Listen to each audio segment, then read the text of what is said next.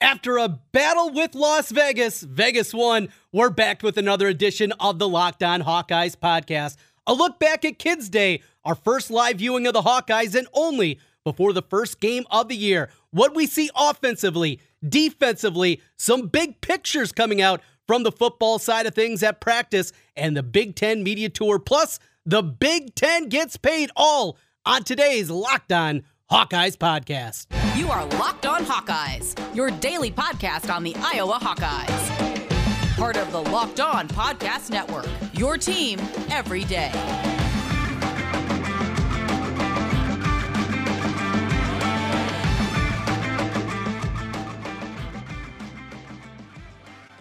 Trent kind of back with you once again here on the Locked On Hawkeyes podcast. Thanks for making Locked On Hawkeyes your first podcast listen each and every day. Well, as you can see, I think from the people that are viewing us right now, I'm a little hot, I'm sweaty, I'm still not feeling great. As you saw the episode, our final one last week on Friday, I was in Las Vegas. I was hanging out at Circa, the new hotel down on Fremont Street, having a great time. And I had a little too much good time, I guess, because I have come back and it has been a struggle here over the last couple of days. But we're building to the positive side of things. We're getting better. We're going to get some fluids. I got some cough drops here if the voice starts to crack a little bit. It's been rough, no doubt about it. But we are ready to go and ready to talk Hawkeyes here with you for the rest of the week. Let's get things started and a look back at what we saw over last week as Iowa gets things done on Kids Day, the open part. Now, the first, we're going to talk about, of course, what we saw, what stood out, what were some of the takeaways from both offensively and defensively. That's a big part. But one other thing I wanted to talk about is what this event is and what it's really made for. Now, for people like myself in the media, it's our only opportunity to see this team. It's our only chance to get some insight about some of the rumblings that are out there, some of the information you're getting from your different contacts, see if that actually is playing out what you see on the field. But secondly, you just get a look, and it's the only time because there are not open practices. There are not opportunities for media members to go and see these guys. So this is your one chance to get that. But what this is made for is just that kids. And when I saw a bunch of pictures of friends, buddies, taking their kids there, going to the event, and really taking full advantage of what it was, and seeing some of my friends there with their children and getting autographs, shaking hands, seeing these guys up close and personal. That's what it is all about. So it was really cool to see that. And it was kind of one of those times every once in a while you kind of need to be shaken together and, oh yeah, there's a real reason for this. And I thought, as always, the University of Iowa does a great job with that. So with that out of the way, let's get into some of the nuts and bolts and get into what we saw, some takeaways from Kids Day last Saturday at Kinnick Stadium. Let's start here on the offensive side of the football. The offensive side of the football where Iowa was able to run the ball pretty well. And that really becomes, I think, one of the biggest takeaways for me. The running of the football, the ability. In a day where Gavin Williams was not out there. Now, he has since returned to practice, but as you heard here first on the Locked On Hawkeyes podcast last week, he was out with a hamstring injury. So we got that one, had it in front of you. You knew about that, and thanks for tacking on with us when you get that information and make sure everybody knows where you got it. But so he was out there, but we talked about LaShawn Williams. Well, he looks the part. There is this shiftiness, there's this component, there's just something where he has an ability to put one foot on the ground, drive it down and make a cut. That one cut ability that he has, it's really fun to watch, and I think leads to a lot of excitement about what that 1-2 punch is going to be. But something that we've been speculating about here over the last couple of weeks has been the two freshmen that have come in and what we're going to see out of Caleb Johnson. We've told you Caleb Johnson, he looks like a third-year player already. He is physical, he is put together, listed at 6 foot, 215. He is a big, big dude at the running back spot. He's going to be wearing number 2. If you see number 2 out there, you're thinking running back and you're thinking, well, that's not Fred Russell. No, this guy's built a lot different than Fred Russell is out there. So that was one that I was really intrigued by. And the other guy will be wearing number 9 this year, and that's Jazz Patterson. Jazzian Patterson from Florida. The reason I'm maybe most intrigued with him is because both Williams, both Gavin and LaShawn, along with what you have with big Caleb Johnson, they are all three bigger backs, bigger type backs. I guess LaShawn's a little bit shorter, but they're all more physically put together. Where Jazzian Patterson at this point in his career, he's more of that smaller, that shiftier guy. And if that can add extra dynamic. Everything that we've heard, though, is all four of those guys appear ready to go. You're feeling like you're in really good hands with what you have at that spot. So you're feeling good about the running back position. Well, in order for you to feel real good, though, you have to have an offensive line. And though this is going to be a young, inexperienced offensive line, and there were guys that were banged up on Saturday at Kids Day, they were still able to move it. I'm able to move the pile against what we know is a very talented front seven from Iowa. Starting in the middle with Logan Jones. There was a reason that he got moved there. Logan Jones, Council Bluffs, he was a big-time prospect coming out of high school. He was wanted by a bunch of people. He's fighting for that position. And Logan Jones, he has run with it.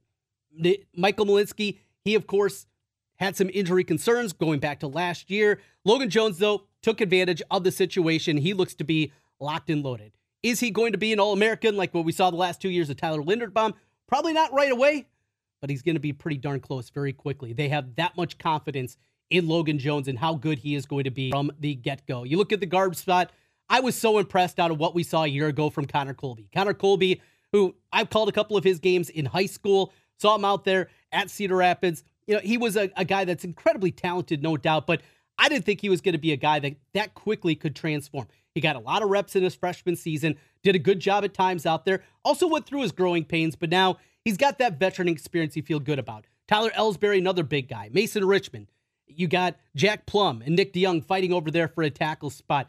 The thing that is exciting, though, about this group, you throw in another guy like a Dunker, is the size that they have. How many times have we talked in the past, and you watch those behemoths that Wisconsin has, and they're out there, just these road grading 320-pound guys, and Iowa a little more lean. Well, they're still not the guys with as much falling over the belt line, if you know what I mean. But these guys have even more size to them than what we've seen in the past. And I think, though this is going to be a very young offensive line, it gives a lot of hope. Talking to a couple of people that were there on Saturday, they said that was their biggest takeaway, is just how impressed they were in a day where they didn't have a full complement of offensive linemen. They were moving a bunch of guys in and out, that they felt like they were very far in front of what we've seen in the past. And that is certainly exciting when you're talking about this Iowa offense. We got more nuggets coming your way. More news and notes on Iowa football. Of course, Kids Day on Saturday. We will continue to talk about that. We will also take a look at the defensive side of the football. And then it's time to talk about that money, the Big Ten getting paid. We will get to that here in a moment as we roll through on the Locked On Hawkeyes podcast. It can happen easily. You're out with your friends, coworkers, having a few drinks. A few becomes too many. It's time to go. And for a moment, you think we're calling a ride. Nah, you're a good driver. You live nearby. You can make it home okay. What are the odds you'll get pulled over? And even so, what's the worst that could happen? You lose your license, your job, total your car, you kill someone. It only takes one mistake to change your life or someone else's forever. Play it safe and plan ahead to get a ride. Drive sober or get pulled over. Trey Condon back with you here again on the Locked On Hawkeyes podcast. Continue our look back at Kids Day as we get ready for the opener against South Dakota State. The countdown continues with the Jackrabbits coming to town. I am battling through. I hope you're having a good time with us here. We're talking a lot of Hawkeye football, and that is always a good thing. That makes you feel better, right? After a long weekend in Vegas. It was a different weekend, too. I was out there with my wife. I was more well-behaved than normal. Maybe just drank way too much, yeah. I think that was the problem. Well, guys, I will tell you, looking back at what we've seen with this Iowa team, my excitement builds. Now, we have to go, of course, away from the running game and the offensive line to what we've seen now at wide receiver. And I mentioned it at the top. A great picture that comes out today from the Iowa official media account, their football account on Twitter. It's just a simple picture. It's a still picture. We get excited about them. It happens every single year, but it was a picture of number 6 back in a Hawkeye uniform out on the practice field. No, not Tim Dwight, Keegan Johnson. What was the Wayne Larrivee line that he had? Superman wears a cape and he wears number 6. Well, for this Iowa offense this year, that might be apropos for Keegan Johnson. He is so important for this team and what they do in the passing game. We've seen good things, obviously, about Arlen Bruce. I really like his future. I think Nico Reganey could add some things. We talked about some of the walk-on guys that have a chance to help out, the Alec Wick of the world, the Jack Johnson, guys like that. But Keegan Johnson, he's just different. He's built differently. The physicality that he brings, the playmaking ability that he has. If Iowa is going to take a step forward in a big-time way offensively, Keegan Johnson, I believe, is going to be a big part of that. They need him healthy out there. And this is a guy that has not practiced since going back to the bowl game. Didn't go through spring workouts, had not been practicing. We talked about the speculation that was out there and maybe added a little bit of fuel to the fire, but ultimately you just wanted to see, where was he? What's going on? It looked like a core injury. Is that a sports hernia? A different injury now than he had back going back to January. But all told, it's been a long time since we saw Keegan out there. Today, that changed, and he is so important. So when the Big Ten Tour came by, and we'll talk about that a little bit more in tomorrow's show as that has been released, we will get into that after everybody gets an opportunity to watch it on BTN. But one thing I do want to take away from that is at the time that the crew went through from the Big Ten Network, they only had 2 scholarship wide receivers that were even practicing at that time. Only 2. Just think of that, how ridiculous it was. It was Bostic, the freshman, along with Arlen Bruce. Those were the only 2 guys that were scholarship wide receivers that were out on the field. The passing game, though, looked pretty good. What we saw, though, it was a whole bunch of Alex Padilla. I mean, this was an Alex Padilla opportunity. I think Padilla looked like he normally looks. All right, he can move around. The size is a little bit of an issue. We go back to the drops that became a problem when he was the quarterback a year ago. Look, can you peg a lot on the quarterback and drops? I don't think a whole lot, but coming out at a different angle, a shorter quarterback, a guy that is a little bit more difficult because he's shorter to get the ball and where it's coming out. I think you could play that game a little bit, but Padilla was Padilla. I think ultimately what you have to be happy about is this.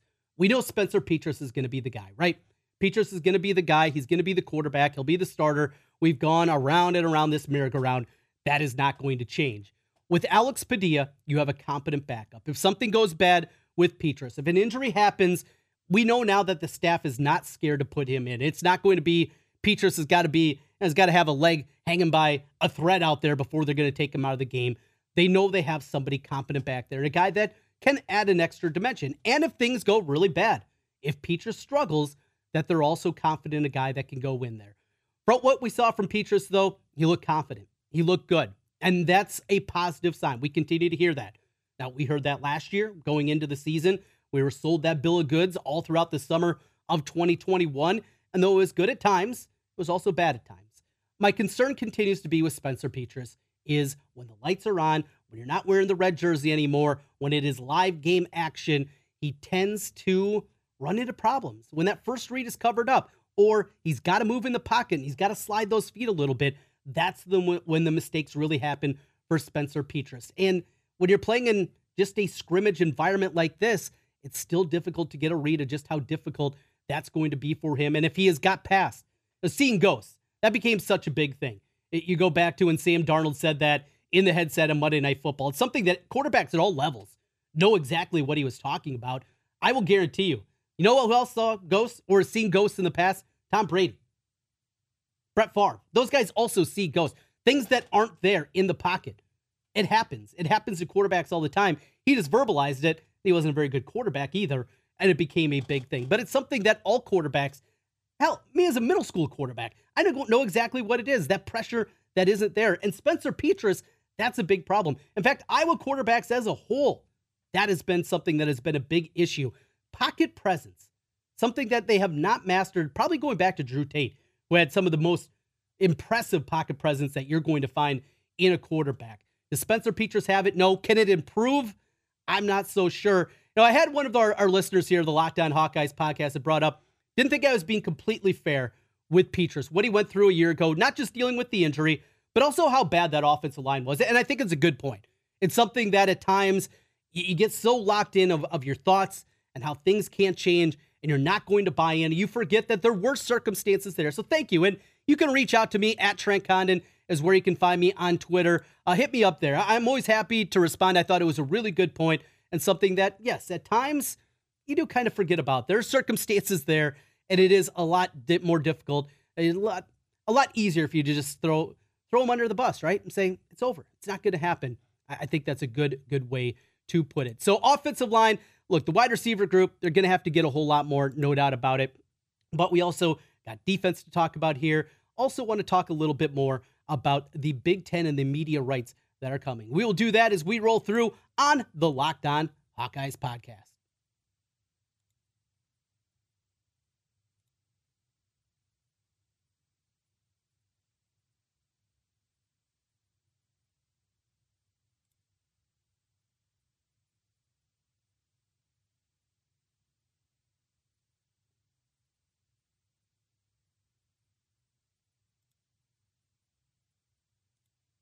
All right, Trent Condon back with you as we continue on the Locked On Hawkeyes podcast. Jumping over to a little defense and what we saw at Kids Day on Saturday. The takeaways really aren't that huge defensively. They're good. They're talented. They're going to be able to do a whole lot of things. They got depth on the defensive line. That linebacker group is great. I guess a couple things that jumped out. First, I want to talk about Cooper DeJean. And Cooper joined us here a couple weeks back on the Locked On Hawkeyes podcast and talking to him about his first time ever playing cornerback was in a Big Ten game. I mean, just think of that. He'd never played it before, and a lot of people thought he was destined either for the cash position, which he's been playing a whole lot, or at a safety spot. He was going to be either the free safety or a strong safety. That made a whole lot of sense for him. Well, he's listed as the backup to Kayvon Merriweather at strong safety. He's listed as the starter at the cash position. So you have that part of it. And now we see him out there playing a whole lot of corner. And, the interesting part of this defense this year, we've seen Iowa evolve a lot more and want to run into what they have with the 4 down linemen, 2 linebackers, and then that cash spot. So we saw Dane Belton do it. Before that, we saw Amani Hooker. 2 guys that were built differently, but similar, kind of bulked up, if you will. You couldn't put them exactly in a box, right? Belton, more slight. Hooker, a more solid guy, but safety types. Well, Cooper DeJean is more of a cornerback type. So I'm left wondering this. If it goes down where Iowa now, with Jack Campbell, Seth Benson, and Justin Jacobs, those 3 guys are going to be out there and going to be able to play a ton. And because of the running ability of Justin Jacobs and how good he can cover out there, you don't have to take him off the field as much as they've had in the past. Does that translate into using less cash? And if that's the case, we know right now, obviously, Riley Moss, the preseason All-American, he's your number 1 cornerback. If Cooper DeJean is your second, if he's ahead of Jamari Harris and Terry Roberts, does Cooper DeJean suddenly become that starting cornerback on the other side? If they're not going to use cash a whole lot this year, something to keep an eye on, something that was one of my takeaways on Saturday. Also great to see Ethan Hurkett back out there on the field, getting some run with the defensive line group. He's a guy that's going to help out. Y.A. Black, he's making things known. He's going to be still a continued presence. Saw Noah Shannon early on, Logan Lee, those guys in the middle. John Wagner, Joe Evans didn't practice, but we know he can get to the quarterback. Lucas Van Ness. They are just absolutely stacked at this defensive line position. And, oh, by the way, that freshman All-American coming in, one of the highly regarded players on the team. Yeah, Aaron Graves, he can play. There's no doubt about it. That dude is just absolutely incredible. He was making plays. He was in the backfield all day long, and Kirk said it after the game. Hey, it doesn't take a whole lot to understand that guy is ready to play. It doesn't matter how old he is a different type. Aaron Graves, you're going to be seeing him there out on the field this season. At times, unblockable. He was really, really good for the Hawkeyes and leads to a lot of excitement on that front. So we have all that happening and good stuff out of the defense. One final takeaway from Kids Day, and that is what we saw out of the kickers. How about that? Aaron Blum, along with Drew Stevens, they combined to go 15 of 15 on field goals. That is monstrous. After the spring, it was scary. And then the open practice at the end of the spring, it became even scary. It was bad. It was really bad. There are no 2 ways about it. It was a really bad situation in the kicking game. And the way Iowa plays, kicking is important. Punting is winning. Kicking is winning. Iowa needs to be able to be good in special teams if they're going to be from a standard 7-5, 8-4 kind of team. And if they're going to break through and be a 10-win team, those are the kind of things that have to happen. They have to be very, very good on that front. And at least for one Saturday in August, the kicking game looked really good. I'd love to see that both of those guys also knocked in deep of them, made a 53-yarder. That leads, I think, to a whole lot of excitement about what Iowa has. So some positives there also coming out of the kicking game from the Kids Day practice. One final thing, and that is Big Ten media deal is finished up, and it is big time money. $7 billion deal for 6 years.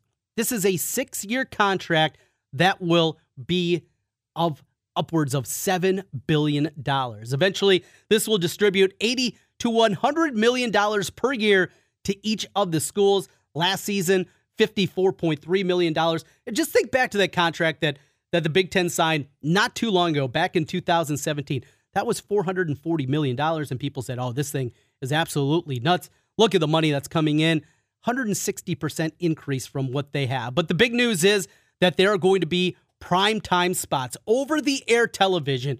It'll start with big noon kickoff, 11 a.m. for us here in the Central Time Zone. That 11 a.m. kickoff where Fox will have their big game that they'll put in that spot. Well, now with also the Big Ten not being on ESPN, think of that. What are those 11 a.m. ESPN games going to be? No longer is it going to be, a decent Michigan State-Purdue game, a Minnesota-Penn State. No longer will that be the 11 o'clock game. Now you're going to be getting a lot of Boston College Wake Forest. You're going to be getting South Carolina Vanderbilt. And then you put the best game of the week on 11 o'clock opposite that on Fox. Think that's going to do some big viewers? Oh, there's no doubt. 2:30, it'll be CBS, and then a night window with NBC after Notre Dame football.